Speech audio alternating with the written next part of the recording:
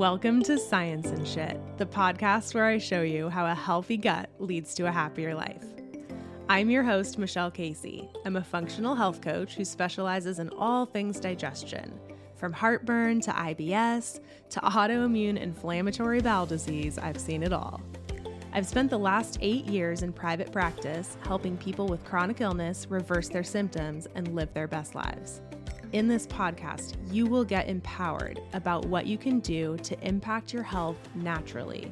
I'll help you sort through the information overwhelm to figure out what's relevant to you.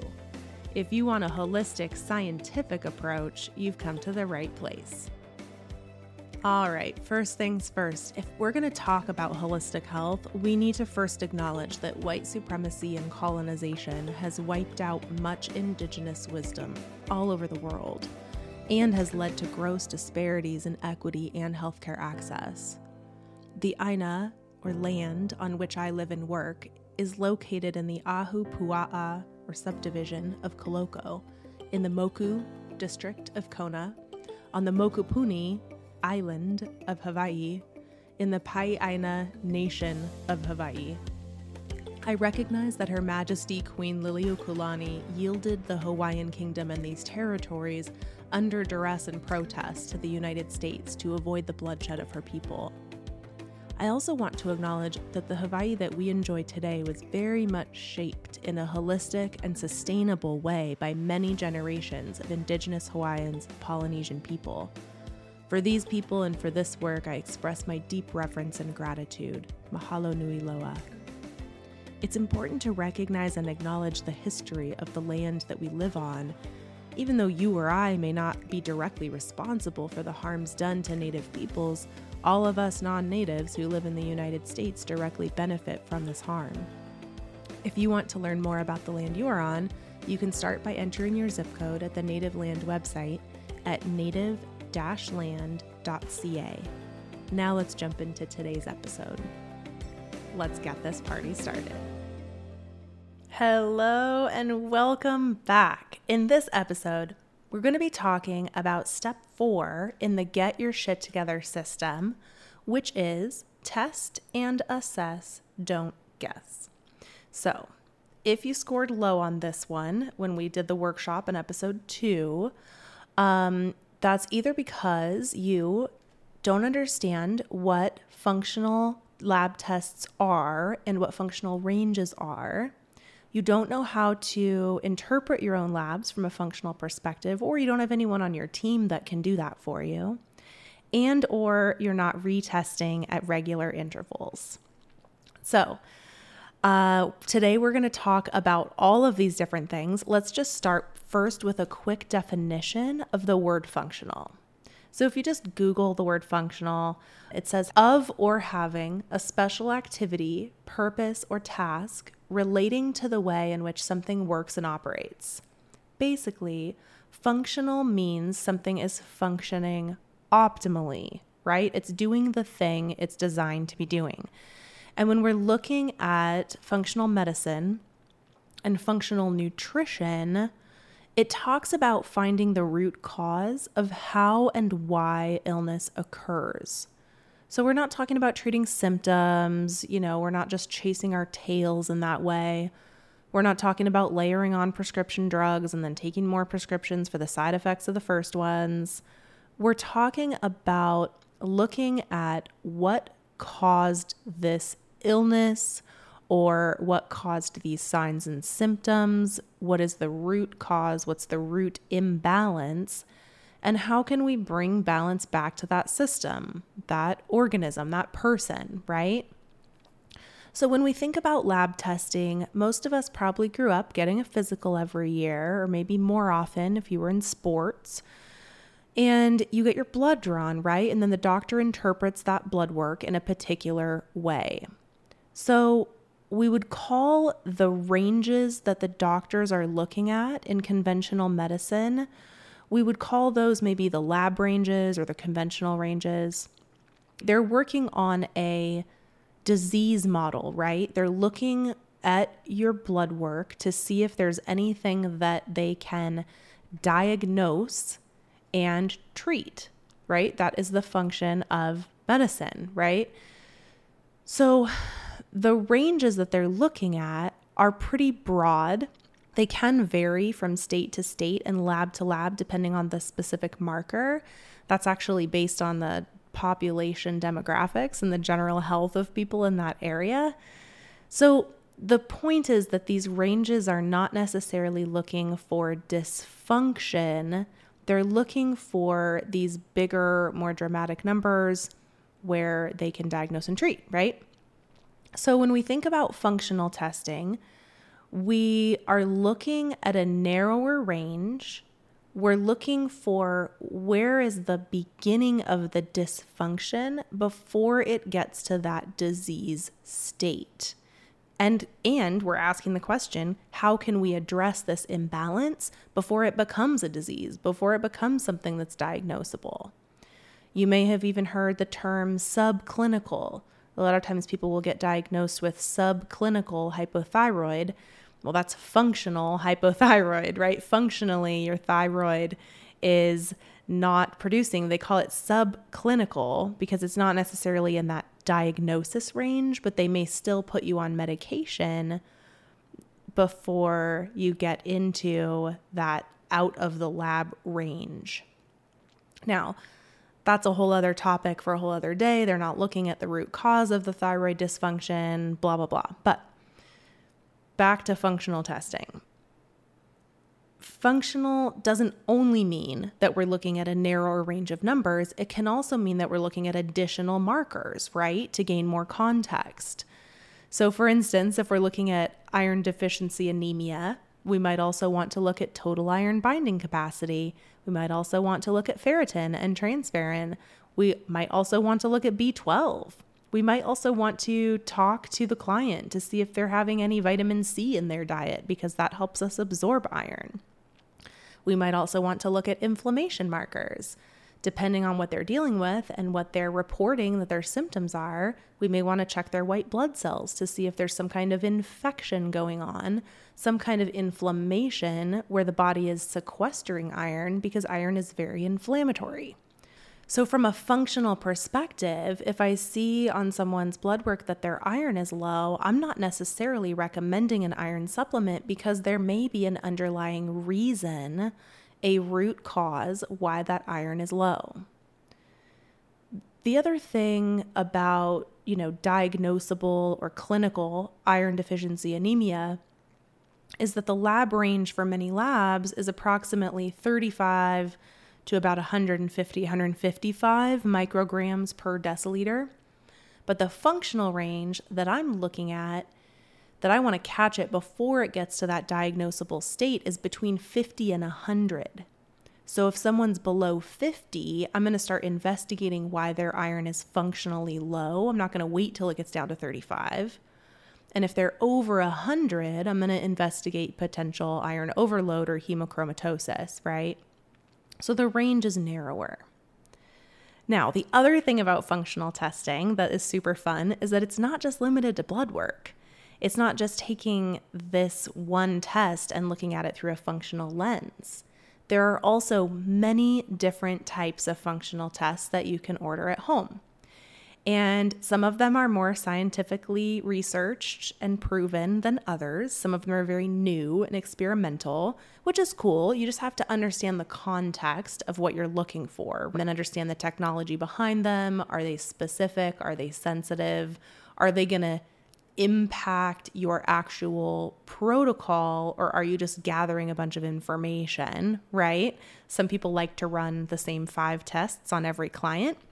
I think that's a waste of money and time and resources personally, but it will give you some cool information and you can make a protocol out of that information for sure. But in any case, some of my favorites include stool testing to look for pathogens, bacterial imbalance, as well as digestive markers. I also like to do urine testing for organic acids. That can give us another type of insight into what's happening in the gut as well, actually, because there's some markers for byproducts of bacteria and yeast. It also gives us an insight into how our body is doing at using certain vitamins and if there's any type of, oxalate overgrowth, things like that that can be causing different symptoms. That's a pretty good like bang for your buck kind of test, the organic acids or the OAT.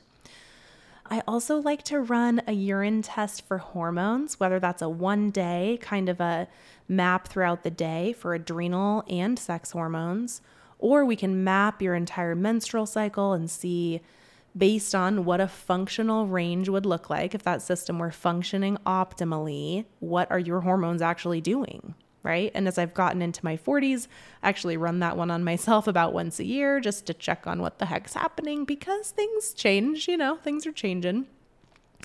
And then sometimes I like to run, and some of my colleagues hate this test, they think it's useless, but I like to run a micronutrient blood test, a micronutrient deficiency test, just to see what is showing up in the blood. Blood is a short-term, momentary snapshot, right? So doing something like hair mineral tissue analysis gives us a longer term, like a 3-month view of what's happening with nutrients. But it's nice to have both, because our body is always going to prioritize the health of the blood and the pH of the blood. And so understanding, having that nuance and having the ability to interpret those in those ways is really helpful. We talked about food allergy testing in the last episode, and there's not a ton more to say about that. The technology is definitely changing, and it'll be really interesting to see what happens with that over the next decade or so. I definitely prefer an elimination diet whenever possible. I think that's still the gold standard for figuring out food intolerances, but it can be helpful in certain circumstances, especially with things like gluten or dairy that are inherently addictive for a lot of people. It can be really helpful to see that in black and white if you're a very data-driven person. Sometimes symptoms just aren't enough. Even if it's totally kicking your ass, sometimes people really need the test. So again, kind of depends on the person, their personality. Are they very data-driven, or do they just want someone to tell them what to do? Or do they want to really, have all the information? So then obviously having someone like me, a functional practitioner on your team, can interpret your labs for you. That's really helpful. But there's also lots of ways that you can learn, especially for blood work, to interpret your labs yourself. There is a book called Blood Chemistry and CBC Analysis by Dickon Weatherby and Scott Ferguson. They're a couple of naturopathic doctors. And, maybe that's where you're starting. Maybe you don't have the budget for a functional medicine practitioner, but you have, your doctor that's covered by insurance. You have your regular blood work, and you just want to know, okay, I don't feel good. My doctor says everything's normal. What can I look at, right? But certainly if you are working with a practitioner and they are running these type of tests, ask them to record your Zoom sessions, or what I like to do is record a Loom video for my clients reviewing everything so that they can just refer back to it later. Especially if it's your first time doing that test, you may want to watch it a couple of times and really get the context for it, right? Ultimately, figuring out where your baseline is and where you feel good is another piece of that functional puzzle, because not everyone fits into the math problem or the algorithm of what is average for some of these markers, right? So I always put my blood work into a spreadsheet. I'm a kind of a spreadsheet nerd, but I just track it over time, and I look and I'm like, okay, well, my sodium is usually low, and I do drink a lot of water, and I do like to work out and sweat, and I live in the tropics. So maybe that's my baseline, is my sodium's just always going to be a little bit functionally low, right? And then I started taking electrolytes more regularly this last year, and my last blood draw, my sodium was not functionally low. And I was like, oh, okay, well, maybe that was my baseline before, but that doesn't necessarily mean it was healthy, right? Just little things like that over time can be really helpful to track. Okay, so checking out that blood chemistry book, that can be really helpful for just kind of DIYing it, or having someone on your team that is looking from a functional perspective. They don't even have to be your main doctor, but just having that second opinion, and just having, especially one of the things that I like helping my clients with is knowing what tests to ask for, right? Based on what they already have, the data they already have, and their symptoms. Super helpful. All right, so then retesting at regular intervals. Let's talk about stool testing for a minute, because this is one of these things. I've had people hire me because this is one of these tests that I can order and they get really excited. And, they think that finding out exactly what's happening in their microbiome is going to explain their gastrointestinal symptoms, which is totally possible, 100% possible. And stool testing is great. I'm definitely a fan. It is also a snapshot. It's maybe not as short of a time window snapshot as blood, but it definitely, if you do the same stool test every day for 7 days in a row, you may see different information on each of those 7 days. Now, there are definitely infections that you can catch that way. I have helped multiple clients really, really just transform their health with stool testing. So I'm not knocking it. I just want people to understand the limitations of some of these tests. And one of the things that is really frustrating, and I see this a lot when people have had ulcers and they've been diagnosed with an H. pylori infection. This is a bacteria that can overgrow in the upper GI and cause ulcers. Maybe they do treatment, they do a round of antibiotics, and then they never retest to see if that infection was cleared. So that's a really frustrating thing. One of the things with stool testing and with any testing that I'm asking clients to do is I always let them know up front, I'm going to want you to do this again in 3 to 6 months, depending on the test, right? Same with things like small intestinal bacterial overgrowth. Anytime we're going after a bug and we want to make sure we kill it, we definitely want to retest to ensure that that worked, whether you're self-treating at home with like botanicals and herbs or whether you're doing antibiotics. You want to make sure that treatment worked, right? The other thing to think about when we're thinking about retesting, maybe we have an autoimmune disorder like Hashimoto's thyroiditis, for instance, where maybe our symptoms are not very easy to pin down, right? Like a lot of Hashimoto's people have fatigue. It's kind of hard to tell. Am I less tired than I was 3 months ago? I don't know, right? Sometimes there are ways to track that. It's a whole other topic. But if we're not testing our antibodies, right, that can be one of the only ways we can see at first if our protocols are working. So we want to make sure that when we have things like autoimmune disorders, that we're always checking our antibodies every time we get blood work, that we're doing a full thyroid panel. We're not just looking at the hormone levels.